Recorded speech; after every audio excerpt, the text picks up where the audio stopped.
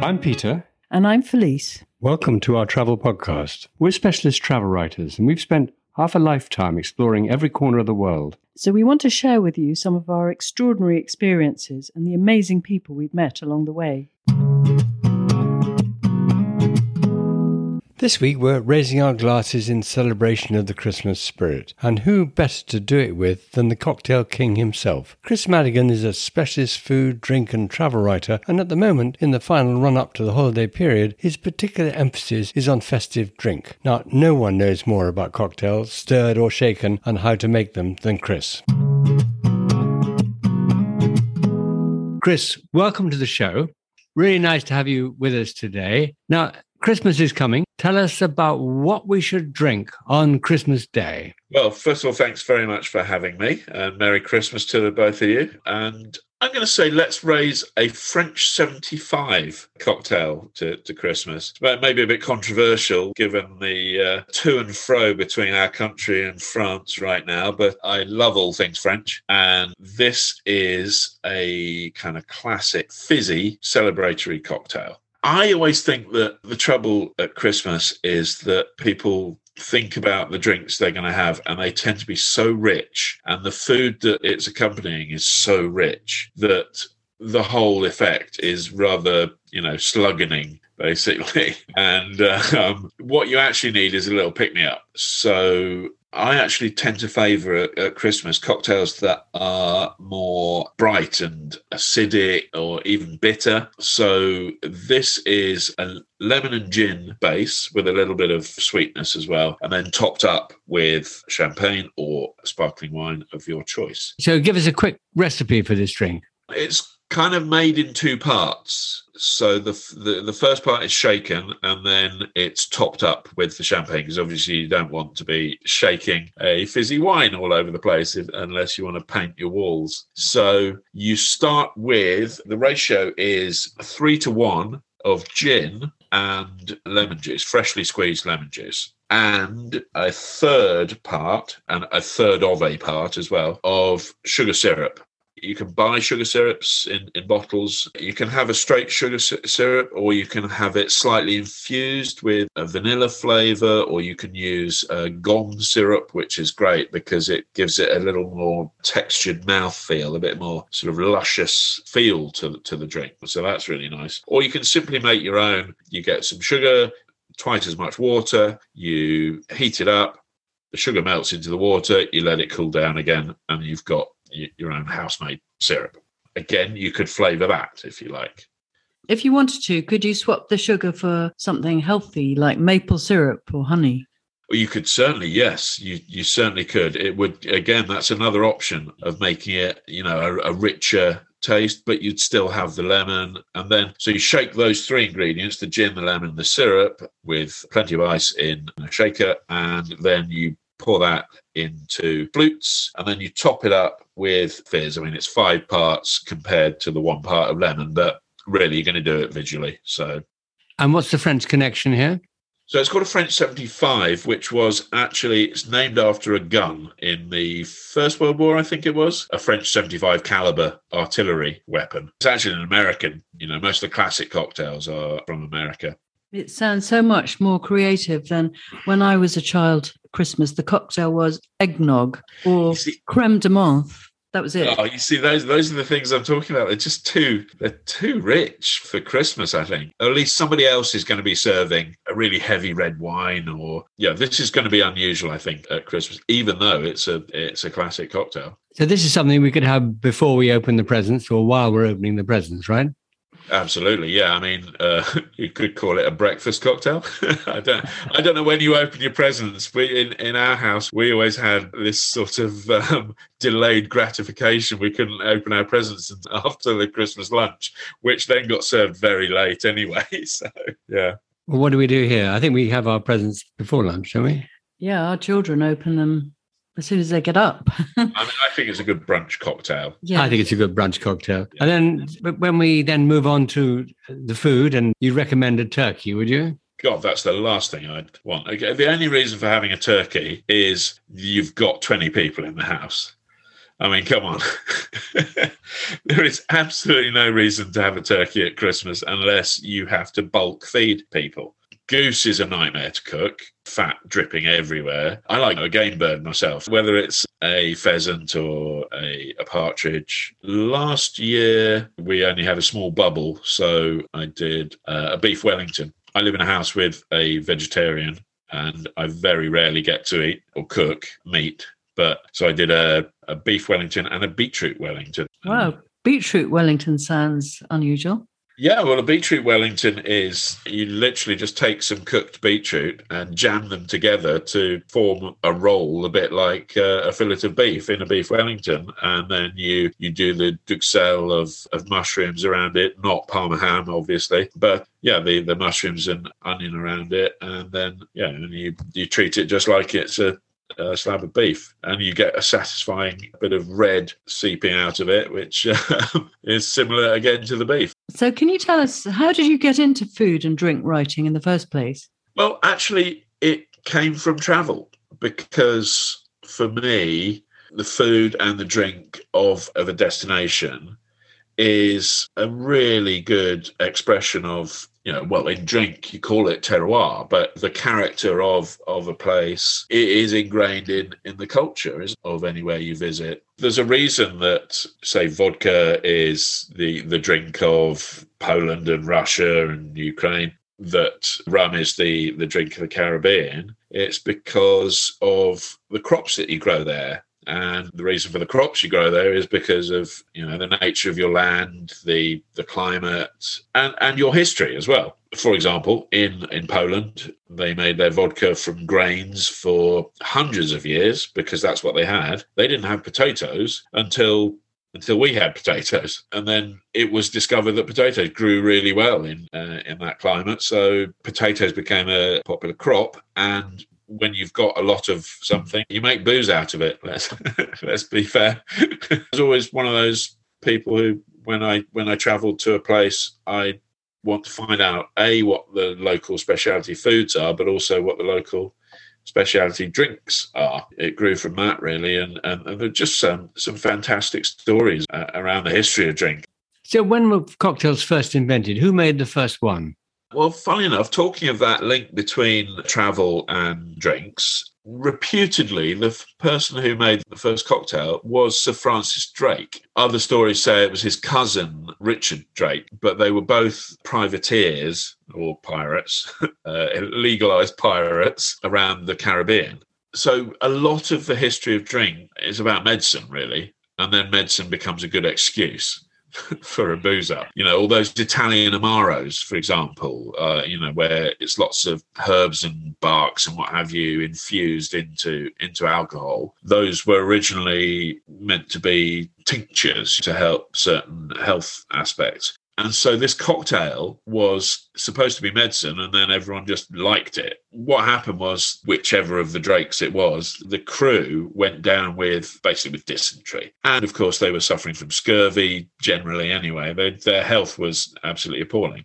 So he came up with this drink, which was to take the local aguardiente, firewater, which was kind of a little like rum, maybe more like a cachaça from Brazil rather than rum, because it was made from the raw cane juice. So what they did was there was a local tree whose bark had medicinal qualities to ease the stomach. They had something like a mint leaf, an aromatic leaf, which was also supposed to be good for the stomach, and lime for the scurvy. Put that in and just basically shook that up in the firewater. But it sounds pretty familiar as a cocktail because it's pretty much a mojito.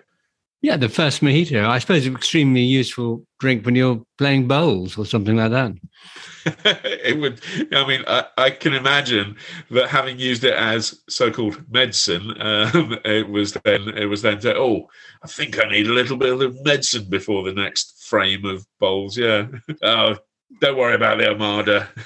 I'll be fine after a couple more of these. So it was called. It came to be known as El Drake, which was what the Spanish called Francis Drake.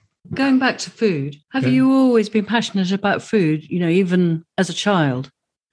Very much so. I was very lucky that my grandparents had a house in Italy, just in the Ligurian hills above a place called Finale Ligure near Genoa. We went there every summer. We would go there for quite a few weeks. And so we would go shopping in local Italian shops. We used to find all sorts of delicious stuff. And I basically started learning Italian from menus. But also on the way down there, because we were going to the same place every summer, and sometimes we kids, not realising how lucky and privileged we were, would moan about going to the same place every time when we knew people who were going off to Florida or whatever. But we used to mix it up a bit, used to take different routes down through Europe, either through France or through Germany, but through France was particularly great and my mum was and is a great cook and a real foodie, which is where I get it from. I just remember her sort of sitting in the front seat obviously before the internet, just surrounded by guidebooks, Michelin guides, Arthur Eperon, all these sort of things. And my dad, he liked going through Germany because he likes going fast. But we wanted to go through France to go to these incredible little out of the way places. And so I had snails when I was 8, frog's leg, that sort of thing. I was always adventurous with food. And yeah, going back to cocktails, I mean, some of the most famous cocktails have been made by chance, haven't they? Where people have just mixed ingredients together. I like to think that I had a little bit of influence here on one particular cocktail. It's a long tale, but I found myself in a prison camp of Idi Amin in Uganda in the 1970s when I'd been accused of spying and was sentenced to death. But when I came out of jail and I ended up staying with Idi Amin, and the first thing I really needed was a gin and tonic I wanted, but was there any tonic? No tonic in the country. I found a bottle of gin, but no tonic. So what I did was to find a soda siphon, which there was in the Idi Amin's palace. They called Soda Stream. That's what they were called. So I got that. I put some boiled water in because essentially you need to try and get clean water. Mixed in some quinine tablets that I had with me, and mix that together, put a bit in the Soda Stream, and bingo, you've got tonic water. Stick the gin in, and it was delicious, I have to say. Well, it felt delicious at the time compared to what I've been having. I mean, forgive me for not reacting with shock, as I hope some of the listeners are reacting to about the casual reference to your death sentence from Idi Amin. You have told me before about that. I think there's nothing better, is there, than a drink that you've created out of the blue when you thought you were going to die a few hours earlier. I think that's very true. Certainly after my experience in jail there, I vowed that I would drink wine with every meal apart from breakfast for the rest of my life. I haven't actually religiously stuck to that, but I got quite close. Well, our late, great mutual friend, travel writer Doug Sager, he and we got stuck on the side of a mountain and had several brushes with death. And at the time, he wasn't drinking. However, he made an exception that night and dug out some wine. And actually, that was quite good wine that we drank after our near-death experience. But the food we had was just a ready meal lasagna, but it was the best tasting thing I've ever had. In terms of your making your own cocktail there, I gave you the measurements for that French 75, but don't follow them. Make your own cocktail from that. Felice, you said, how about maple syrup or honey? Absolutely. There are millions of cocktail recipes out there because bartenders always experiment. What that proves is, and there are delicious ones that come from just tweaking something slightly. Take the Negroni, for example. It's 1 part gin, 1 part Campari, and 1 part red vermouth. Let's say martini, that's the easy one, but it's a movable feast there. You could substitute different types of vermouth. You can have a white vermouth, a dry vermouth. If you want it slightly drier, instead of the sweet red vermouth, you could replace Campari with an Italian Amaro, for example. Find 3 things that are a little similar. They're all aromatic, actually. So you can mess about with them all you like. You can replace the gin with whiskey, or that makes a Boulevardier, which is another classic, maybe a bit more Christmassy. Just try experimenting. And the great thing about that is, of course, that if you start experimenting with cocktails that you're going to serve, you want to get the recipe right on the day that you're serving it. But it means that 2 days before you get to have a little session yourself. So it's always fun. What's the most unusual drink and food that you've ever had? most unusual food was probably, I say unusual because the only food I've disliked was in Romania, pulling on a brush off. We went to this, Peter, were you there? We went to some sort of camp thing in the woods. Yeah, I was there. Round a fire. Yeah. And they served us bear. Yeah, it was one of the more unpleasant things I've ever eaten. It sounds tough, doesn't it? It was tough beyond your dreams. And when they said, "Oh, this is bear meat," I sort of had, to my mind, I sort of had this impression of some big, hairy, sweaty bear, and what that would taste like. And funnily enough, it tasted like a big, hairy, sweaty bear. Sort of best end of Paddington. But but it's a tie between that and whale meat, which I was served. I didn't order it myself. It wouldn't be something that I would volunteer to eat, but I was served it in Greenland, where it is a staple rather than a sort of, it's not a luxury or or whatever you want to call it. It certainly isn't a luxury. The taste of that, I remember once in the fridge, had some beef, but also some tuna in a bag in the shelf above, and it leaked, and the sort of fishy taste of the tuna blood got into the beef, and it kind of tasted like that. I don't know, it was either like, it tasted either like beefy tuna or tuna-y beef. I'm not sure, but that's not surf turf action I want to experience again. Well, some of the stranger cocktails I've had in life. I had one in Kazakhstan made with half fermented mare's milk. Oh, it's yeah. not something I rush to drink again. I've had unusual and unpleasant foods like bear or whale, but I've also had an unusual drink which is animal related. Have you ever had viperine? It's around you find it in the Alps. Catch a viper. Probably, I think they catch it in around the autumn time when you have to be very careful. You're searching for mushrooms. You have to be very careful of the vipers around. But they catch them, and then they do kill it first. They then put it into the bottom of a bottle, which they then fill up with some God knows what, pure alcohol. I think it's just neutral grain spirit, which is just alcohol. And then it kind of sits in there. You have this viper at the bottom of this bottle. You said, have we ever had it? And I haven't, but I've seen it and said no to it because the thought of having that in the bottle while you're drinking it. What, in case it came out, or maybe Yeah. Reincarnation. Don't worry, it's drunk. It's definitely asleep, even if it's alive. What other unusual drinks have you had? Oh, the grulla or whatever it's called. I never liked that very much. In Italy, where you pass around the thing. I'm sure that's banned now because of COVID. Well, exactly, yeah. I mean, I actually had, in the same place as I had viperine. That was down in France, not Italy, that I had it. It was in Champagny-en-Vanoise. But yeah, Grollo, it tastes good, but I was well ahead of the curve on the, I don't like the idea of this, because it's a sort of bowl where you have to seal off a circle of mouth spout, and you have to seal off two of them, otherwise it'll pour out of that, and then drink out of one, and then you hand it round, and the idea is that each person has their own mouth spout. But the flaw in it is that, but someone else has put their thumb on your mouth spout. So, yeah, I don't it's not think very hygienic. What's the worst thing you've ever eaten? Something horrible in Japan, but I never knew what it was. To this day, I don't know what it was. And also something horrible in China at in the dark restaurant where you can't see anything and you have to just taste. So you don't know what it is you're eating. Yeah, it's quite dangerous. If you're doing it in Paris, that's not so bad. But doing it in Beijing, I can imagine you might be getting some bits of duck that you don't really want to know about. Maybe, yeah.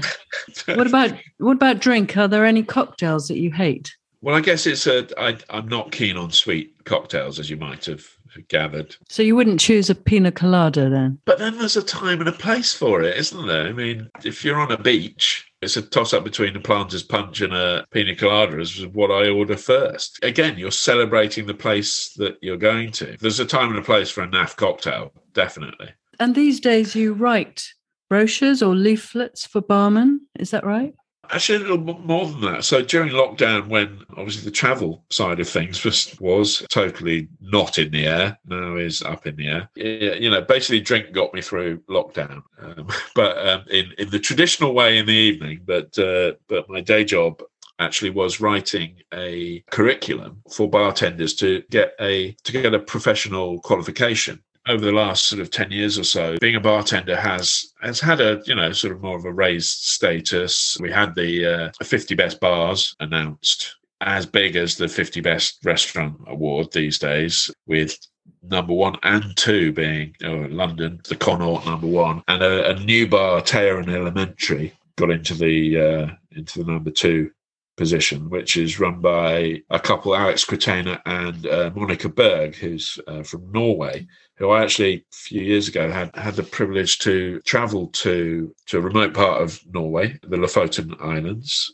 where there was this event put on called Kitchen on the Edge of the World, organised by the chef, Valentine Warner. And so Monica was there as the bartender. We went up, climbed up some mountains. I saw she had a rucksack on, but I wasn't sure what was in it. And then it turned out she had lugged a huge, not a samovar, what do you call it? A sort of like a tea urn, all the way up this mountain. She was hopping around like a goat, but whereas I was like really lumbering up. And in it had this incredible sort of hot toddy type cocktail that she'd made earlier. Absolutely delicious, with like lingonberries in it and, you know, real kind of local ingredients and that sort of thing. So, which goes back to what I was saying about that whole, you know, sort of experiencing the place through sort of expressed in a cocktail. Now, the most famous cocktail in the world is almost certainly the dry martini. James Bond liked it shaken, not stirred. There's so many combinations of different garnishes you can put on it, all sorts of things. But how do you actually make the perfect dry martini? Well, again, you know, you can do it however suits you. That's always important. And if James Bond walks into a bar and asks for it shaken, not stirred, a bartender should not say, actually, that's wrong. However, having said that, actually, that's wrong. A martini is one of those alcohol-forward drinks. It's all about subtlety of flavour. So if you shake it, what you will lose is subtlety of flavour, because shaking does two things. Adding ice to any cocktail does two things. It cools it and it dilutes it. Shaking it cools and dilutes it more quickly and more effectively than stirring. But not all cocktails, you don't want as much dilution or as much coolness as others. And martini is one that you want cool, but not ice cold, because you will lose a lot of the flavour. You know, it's like getting cheese out of the fridge and eating it straight away, as opposed to leaving it at room temperature for a bit. So stir it, basically. Now, the other bit is the vermouth. You know, how much vermouth? That, again, is up to you. Tends to be a bit of a kind of macho culture around it, to say, oh, just, you know, wave it around in the general vicinity of the glass. But, you know, the vermouth actually does add a roundness, takes the harsh edge off neat gin. And I would say gin just because, again, you're getting more flavour out of gin. But good vodka, as long as it's not overly, you know, if it says it's been filtered 300 times, then you don't want it, because it's now just pure alcohol almost. It's got none of the flavour left. But I would favour gin. And I would say, you know, the trend these days is to, because there's such good vermouths around, Belsazar vermouth is an excellent vermouth. There's others around as well, that you will find something that actually enhances the drink. You don't have to show off how hard you are by not having vermouth in there. And with a twist, or with an onion or an olive? I'm a fan of a Gibson, which is the onion, or two onions specifically, because as the story goes, it was a portrait artist who'd been painting nudes all day, and he wanted something to celebrate that. So two small onions represented something. I don't know what. I don't know who he was painting.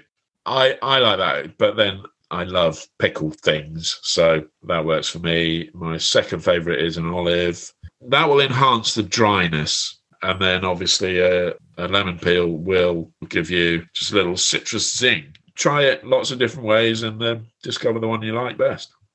And what do you have in your drinks cupboard right now at home? Well, according to my partner, way too much. I've got quite a few Irish whiskies at the moment, but that's because hopefully, as long as I don't catch COVID in the next few days, I am heading to Scotland for Christmas. And yeah, so I'm taking some Irish whiskey up to the Scottish in-laws for Christmas to represent my half-Irish side. I'm taking some Bushmills. I've got a very nice 18-year-old single malt from Bushmills. And then some J.J. Corrie, which is produced by somebody I know in County Clare. That's what I'll be drinking over Christmas mainly. I'm probably putting some of it into a whiskey sour. Yeah, where do you see yourself in the next few years? Will you carry on writing about drink and food and try and travel? I really hope we get to traveling again. I think what I'll be writing about mostly is kind of destination drink travel pieces. Really, I think that's the next growing sort of area of travel, like food travel was 20 years ago. And it exists in wine at the moment, but I think there's more to drink than wine. You know, there are incredible places to visit, like the Dingle Distillery in the west of Ireland, for example, is great. And Glenturret Distillery in Perthshire, that's just been taken over by Lalique, and they've now, you know, sort of turned it into a luxury destination with an incredible restaurant. Going back to Christmas, one final tip from you on what we should do on Boxing Day when we may be in need of the hair of the dog or something, because I think we'll be very much overindulging on Christmas Day. What's your tip for survival on Boxing Day? I'm going to mention something that you will be familiar with from your time with Idi Amin. I'm going to recommend that everyone gets a soda stream, because you're going to be dehydrated to having the heating way too high and eating too much and drinking too much on Boxing Day. And frankly, glugging down glasses of water can be a little bit boring. But if you have a soda stream, it's fun. Pressing the button and getting the bubbles coming out. But also, you can add any flavour you like to it. And you can also still have a bit to drink on Boxing Day. But you can make highballs. So they'll be a little bit more diluted, whiskey highball. And you can find all sorts of flavours, and you can make up your own syrups and what have you. And you've got your fizzy water almost on tap. How about a non-alcoholic cocktail? Are there any that taste good?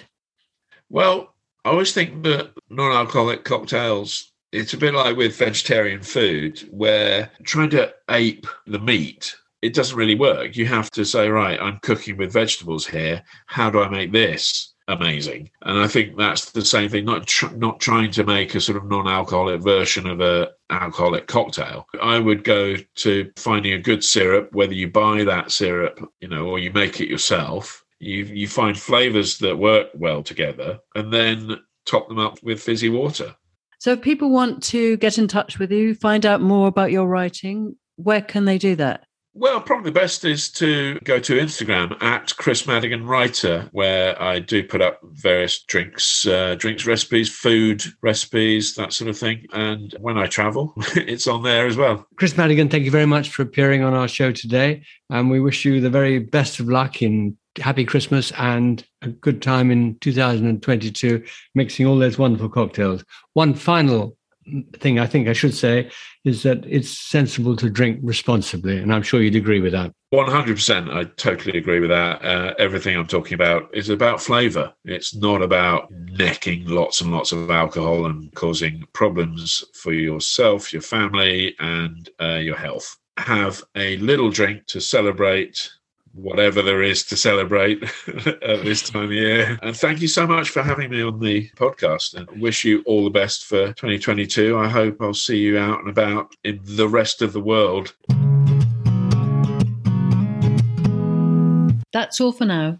If you've enjoyed the show, please visit our website, actionpacktravel.com, or you can subscribe on Apple, Spotify, Amazon, or any of the many podcast platforms.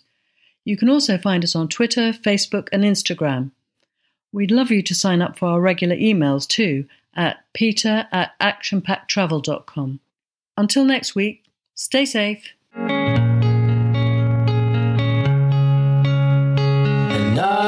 and you. And you and me.